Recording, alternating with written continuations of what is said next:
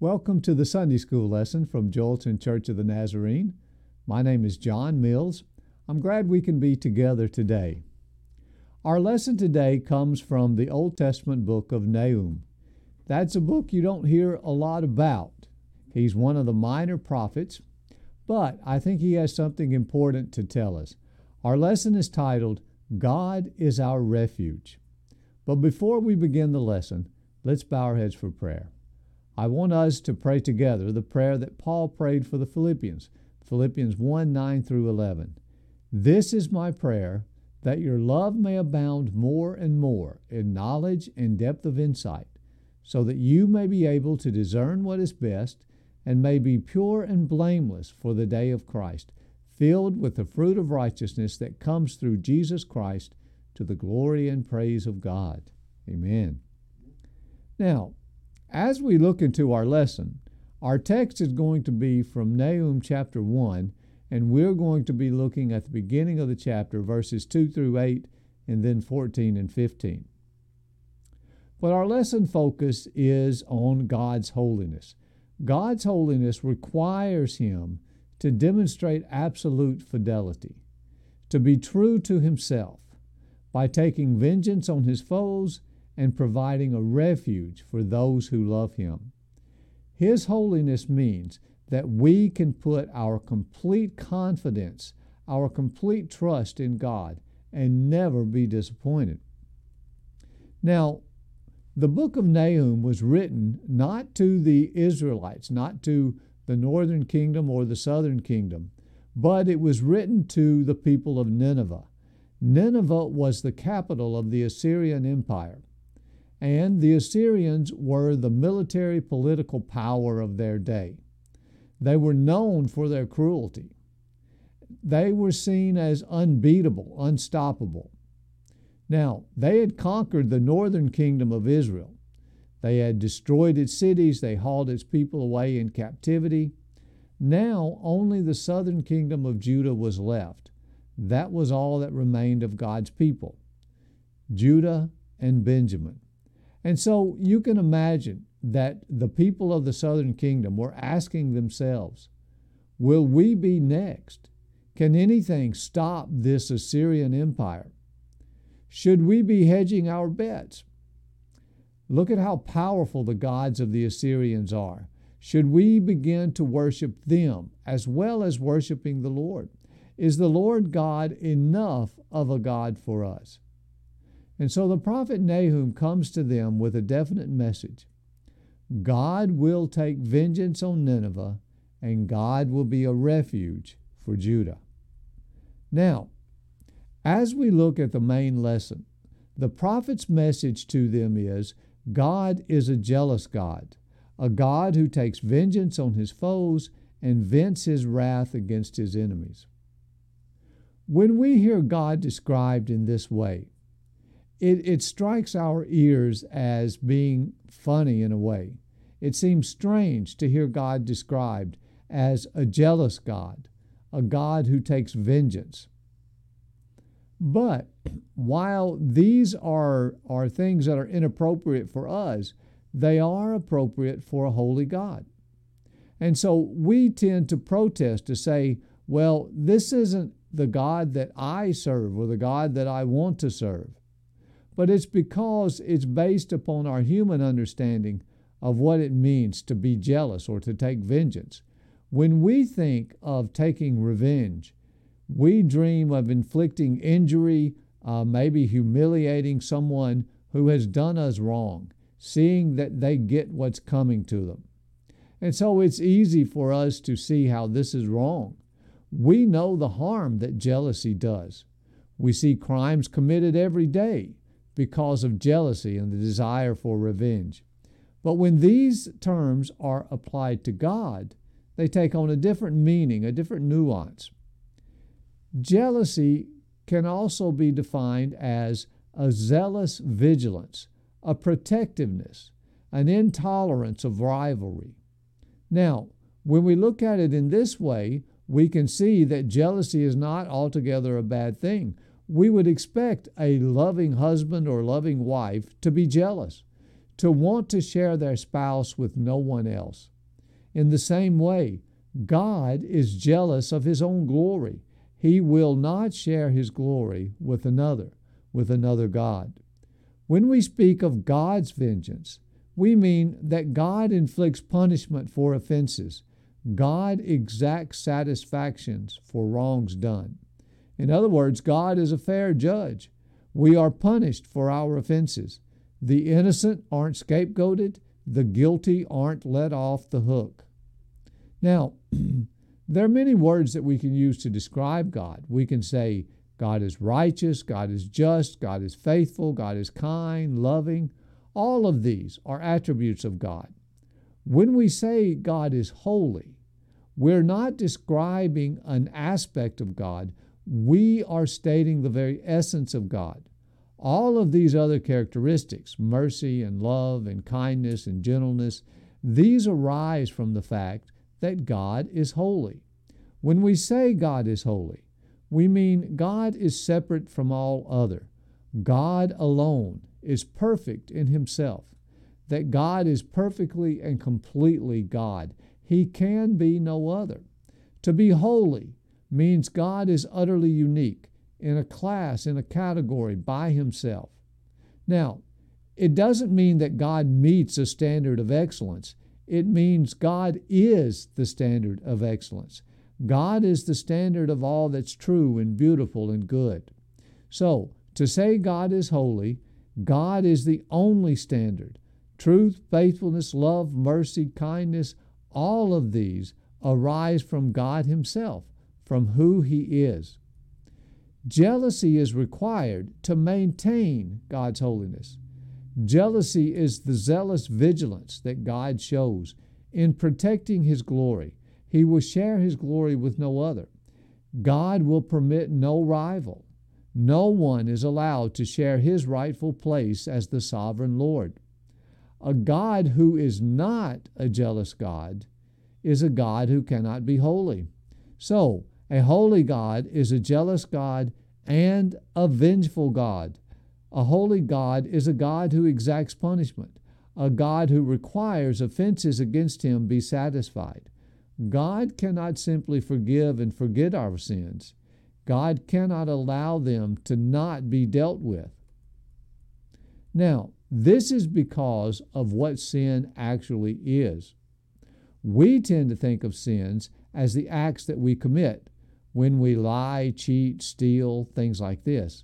But these are merely the outward manifestation of sin. It's how the sin shows itself. The actual sin is a matter of the heart. It's the inward motive. It's the intent of the heart. Jesus made this clear when he taught us, the man who looks on a woman with lust has already committed the sin of adultery. The sin is there in the motive of the heart before any outward action has been committed. In the same way, Jesus said the man who's angry with his brother is already guilty, even if he never actually raises his hand against his brother. The heart is guilty. Sin at its core is rebellion against God. It's the motive of the heart that seeks evil instead of God's way. Sin is the determination to please ourselves rather than God. Romans 8:7 tells us the sinful nature is always hostile to God. It never did obey God's laws, and it never will. The mind of the flesh is hostile to God. Now, when we understand sin in this way, we realize why God cannot simply forgive and forget sins. He can't ignore the sins against him. If sins were only bad actions, maybe this would be the case. But because sin is hostility against God, when we sin, we are in rebellion against God, and God cannot ignore this. His holiness will not allow him to have rivals. His holiness requires that God be the only. But we do know sins can be forgiven. We know God has worked out a plan of salvation, a plan that where we do not have to be punished, where we are saved from our sins. So, if God must take vengeance in order to be a holy God, how can anyone be saved? How can anyone who has tried to usurp his place as God receive salvation? Scripture shows us plainly how salvation works. Acts chapter 16, the Philippine jailer asked Paul and Silas, "What must I do to be saved?" The answer they give him, "Believe on the Lord Jesus Christ, and you will be saved." Romans 10, 9 and 10, that if you confess with your mouth Jesus is Lord, and believe in your heart that God raised him from the dead, you will be saved. John 3:36, he who believes in the Son has eternal life. John 20:31, but these have been written so that you may believe that Jesus is the Christ, the Son of God, and that believing you may have life in his name. And of course, probably the most well-known Bible verse, John 3:16, for God so loved the world that he gave his only begotten Son, that whoever believes in him shall not perish, but have eternal life. So, if we believe in Jesus Christ, we are saved. But how does this work? We've just spent a lot of time explaining that a holy God is required to punish sins because sin is rebellion, and God cannot allow rebellion to continue and continue to be a holy God. So, what does belief in Jesus Christ, how does it change this? How does this make atonement for our sins? Well, to understand this, we need to understand what it means to believe. To believe in Christ is not simply to make a mental affirmation. It's not just to agree to the fact that Jesus is the Son of God. It's not saying the right words or following the right formula. John Piper writes, "If I believe that Jesus is the Son of God, in the same way that I believe that Vladimir Putin is the leader of Russia, have I fulfilled the conditions to be saved? Or does belief mean more than this?" And then Piper goes on to remind us, even the devil and his demons believe in Jesus to this extent. They recognize the fact that Jesus is the Son of God.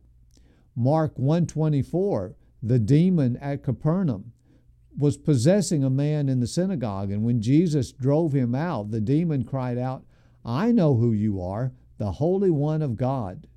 Later, when Jesus heals the two demon-possessed men in the region of the Gadarenes, the demons respond, "What do you want with us, Son of God?" So we can see that even the demons believe that Jesus is the Son of God. But to believe in Jesus is much more than this. Belief is seeing Jesus for who he really is, seeing him as infinitely valuable. It's not just acknowledging the fact that he's the Son of God, but seeing him as infinitely precious and valuable. So to believe in Christ is to switch loyalties from false gods to the true God. It's to swear allegiance to Christ as the one true God. To believe is my declaration that I will enter a vow of faithful service to Christ. It's accepting Christ as Lord. So, when we believe in Christ in this way, we are no longer rebels against God. Then God is able to forgive. We no longer have to be punished for our sins. We can be saved, restored to our right relationship to God because we have submitted to his authority, and now we promote his glory rather than our own. Now, why does the prophet want to make sure that we understand this? Why does the prophet want to get this message across, that God is a jealous God who takes vengeance on his foes? Well, when we understand this, we understand that God also provides a refuge for his people. Taking vengeance on his foes, providing refuge for his people, both of these are aspects of God's holiness. Because God is true, because God always acts righteously, we can be confident in both of these. If the one is true, the other is true as well. So we can be utterly confident in our trust in God. His fidelity cannot be challenged. When God called the Israelites into a covenant with him, he promised to be the only hope they would ever need, the only God they would ever need. He promised he would provide everything for his people. Now, we look around us today, and the temptation is to think Maybe we need some additional help. Maybe our God isn't enough. But Nahum wants to make it clear, our God is a holy God, totally faithful, to take vengeance on his enemies, to provide a refuge for those who trust in him.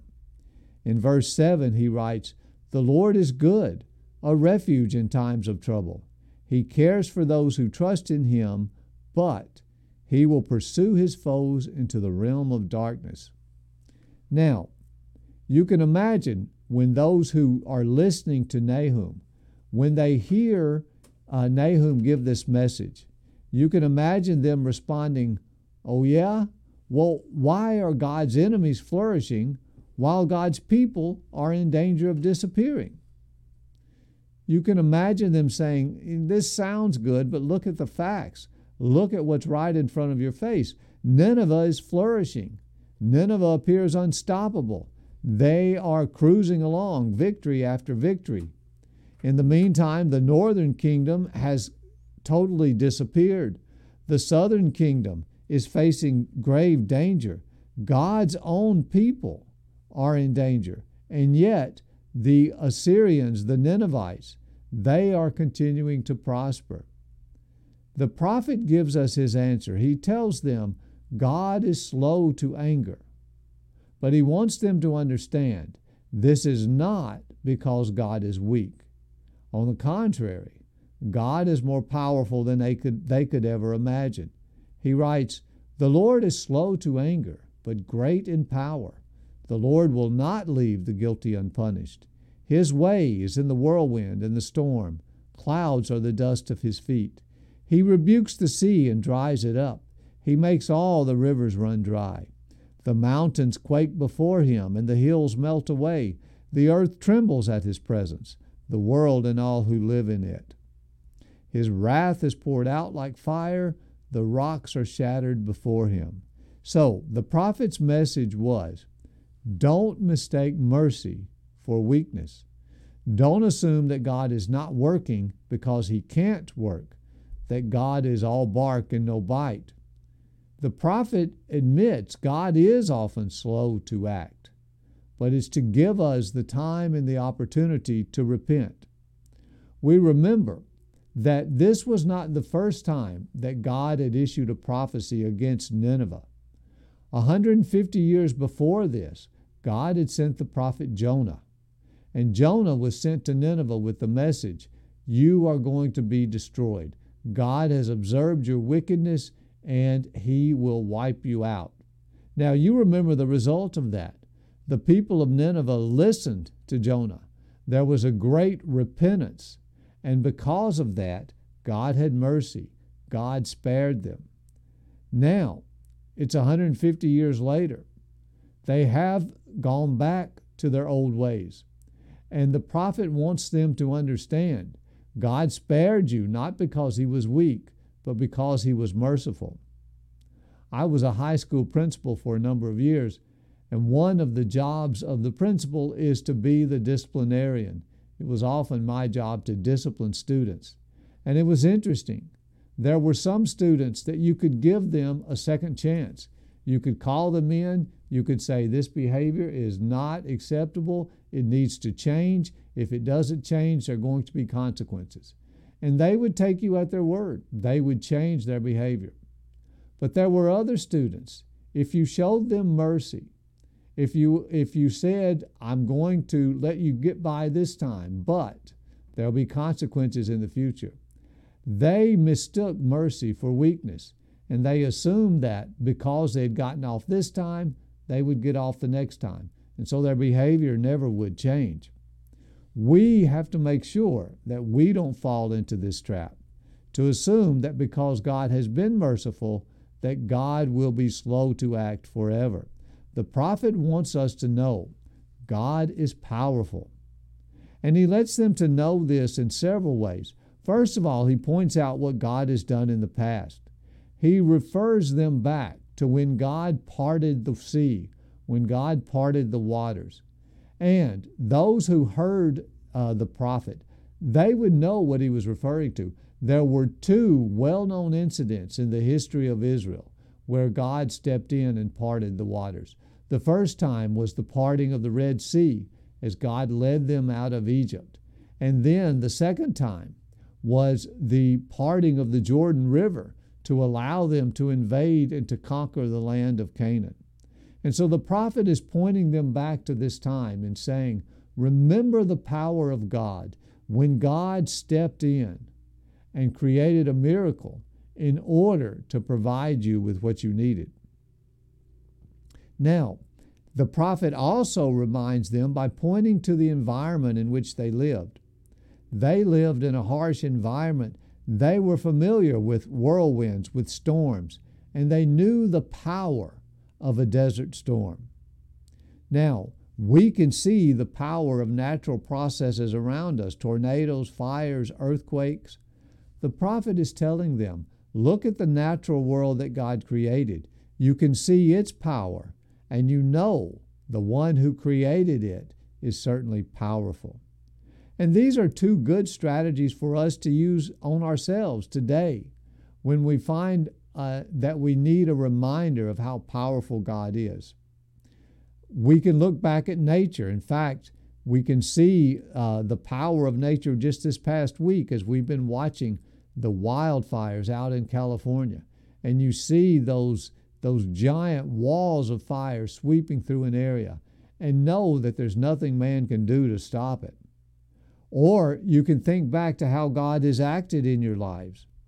You can think back to how God has redeemed you in the past, how God came through when it was needed. And so all of us have observed God's power in our lives. And the prophet wants them to understand God's power means that God's foes will be destroyed, those who trust in Him will be provided a refuge. The Lord is good, a refuge in times of trouble. He cares for those who trust in Him, but with an overwhelming flood, He will make an end of Nineveh. He will pursue His foes into the realm of darkness. These are the opposite sides of the same coin. Both are aspects of God's holiness. Both show that God is true. Galatians 6 tells us, do not be deceived. God cannot be mocked. A man reaps what he sows. Do we actually believe this? Have we deceived ourselves into thinking that we'll get away with doing wrong? If we really believed that sin will be punished every time, then we wouldn't do it. We're not going to do something that we believe is going to hurt us. But we find lots of ways to rationalize, to say, well, God's going to let me get away with it this time. But, as the prophet warned them, God will take vengeance on those who are enemies against Him. But the prophet wraps this up by saying, therefore, take heart, Judah. He says, look, there on the mountains, the feet of one who brings good news, who proclaims peace. Celebrate your festivals, Judah, and fulfill your vows. No more will the wicked invade you. They will be completely destroyed. So he's telling them, don't give up. Don't assume that you need to follow after other gods. Let the Lord be the only God that you need. Continue to serve the Lord. Celebrate your festivals. Fulfill your vows. You do not have to fear the enemy invader. Think of the relief that this message would bring, to see disaster averted, to know that you've been spared. Back in the early 1960s, the United States went through what was called the Cuban Missile Crisis with the Soviet Union, where we blockaded Cuba in order to prevent the Soviet Union from installing nuclear weapons there. And for 5, 6, 7 days, the world was watching as the Russian ships steamed toward our blockade. And the question was, would this be the beginning of a nuclear war? And we didn't know what would happen. But you can imagine the relief when the Russian ships turned away and we realized that crisis had been averted, that there would be no nuclear war at this time. So you can imagine the joy that is greeted by the message that the prophet brings. Celebrate, fulfill your vows, continue to be faithful, because no longer will the wicked invade you. Now, this was true at least for a while. The problem is, within 30, 40, 50 years, the people of the southern kingdom had also been conquered. Now, the invader wasn't the Assyrians. The Assyrians were wiped out in about 612 BC. The invader was the Babylonians, who had taken care of the Assyrians, and now they were taking care of Judah. But Judah found itself invaded. You have to look at the prophet's words. The prophet had told them, God cares for his people. And then the prophet had told them, you will not be invaded.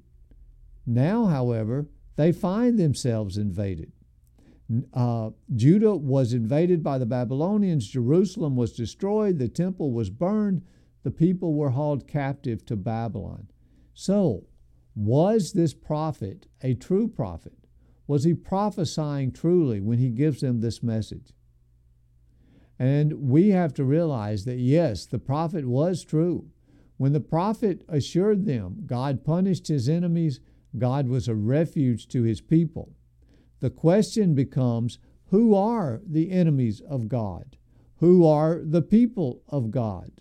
Now, the people of Judah made the mistake of assuming that the Ninevites were automatically the enemy of God. However, they weren't the enemy of God when they were repenting. When God sent Jonah to the Ninevites and they repented, he did not destroy them. He did not treat them as an enemy. When the people of Judah refused to serve God and began worshiping other idols, God would no longer refer to them or would no longer see them as his people. They were no longer under his protection. So, the people of Nineveh were not automatically God's enemies. The people of Judah were not automatically God's people. It was the question of who is being obedient and who is not. Now, the people of Judah, they may want to charge God with unfaithfulness, to say, you've shown mercy to your enemies, you haven't treated your friends justly. But God was just. God is just. God continues to be just today. You know, we often make the same mistake. We want to blame God when things happen in our lives and say, well, God hasn't lived up to his promises. We are supposed to be God's people, and yet he hasn't protected us. He hasn't done what he's claimed he will do for us. When many times the problem is we are not really the people of God. We are assuming we are God's people, but we are not living in a covenant relationship with God. We are not living in a relationship of obedience, a relationship where God is Lord. And so when we're not in that relationship, we cannot expect that God will treat us as his people, as his friends. We are not God's friends in name only. We are God's friends when we are obedient to him, when we allow God to be Lord. Let's close with a word of prayer.